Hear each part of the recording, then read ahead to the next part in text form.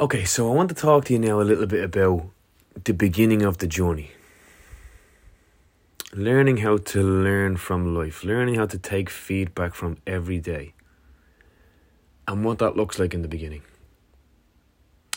And if you've never heard of the phrase nervous system, it's coming to mind as just share. When I used to, let's take a deep breath first. Kind of a sigh, more so than a deep breath. And again.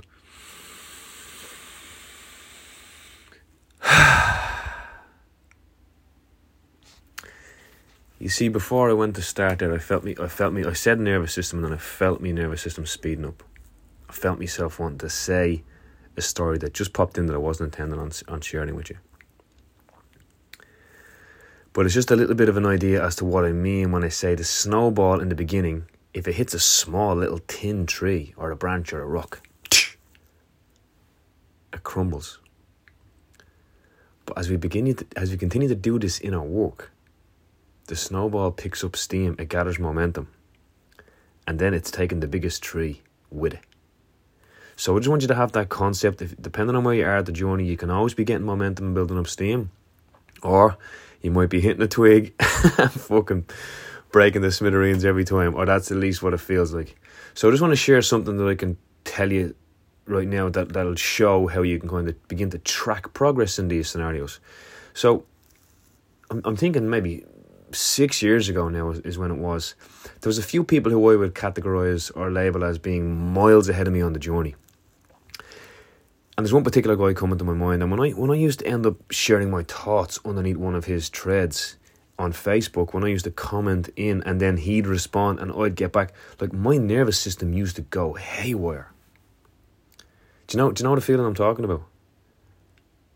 It's like a level of internal fear or franticness, like a duck paddling like crazy under the water, and you're above the water at your dinner table having a conversation with your kids or whatever, but inside you're like, you know that you've got this conversation going on Facebook that's just like malfunction, mayday. Do you know that feeling? That's the story that's coming to mind for me to show now, that I could hold a conversation with him no problem, because I stand in my beliefs, I stand in my power, I stand in my values.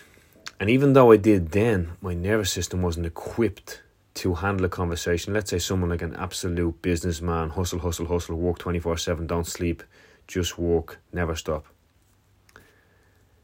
If that's your approach, and I'm saying something like spirit, or even the word spirituality, or even the word meditation, or even a perspective, the conversation was mainly around perspective on universities and schools, and thoughts on that, and some different conversations we've had over the years about not work smarter and harder. I think you have to do both, but it's just there was difference of viewpoints there, and he was rigid in his and I was a rookie in mine, and I felt my nervous system going crazy.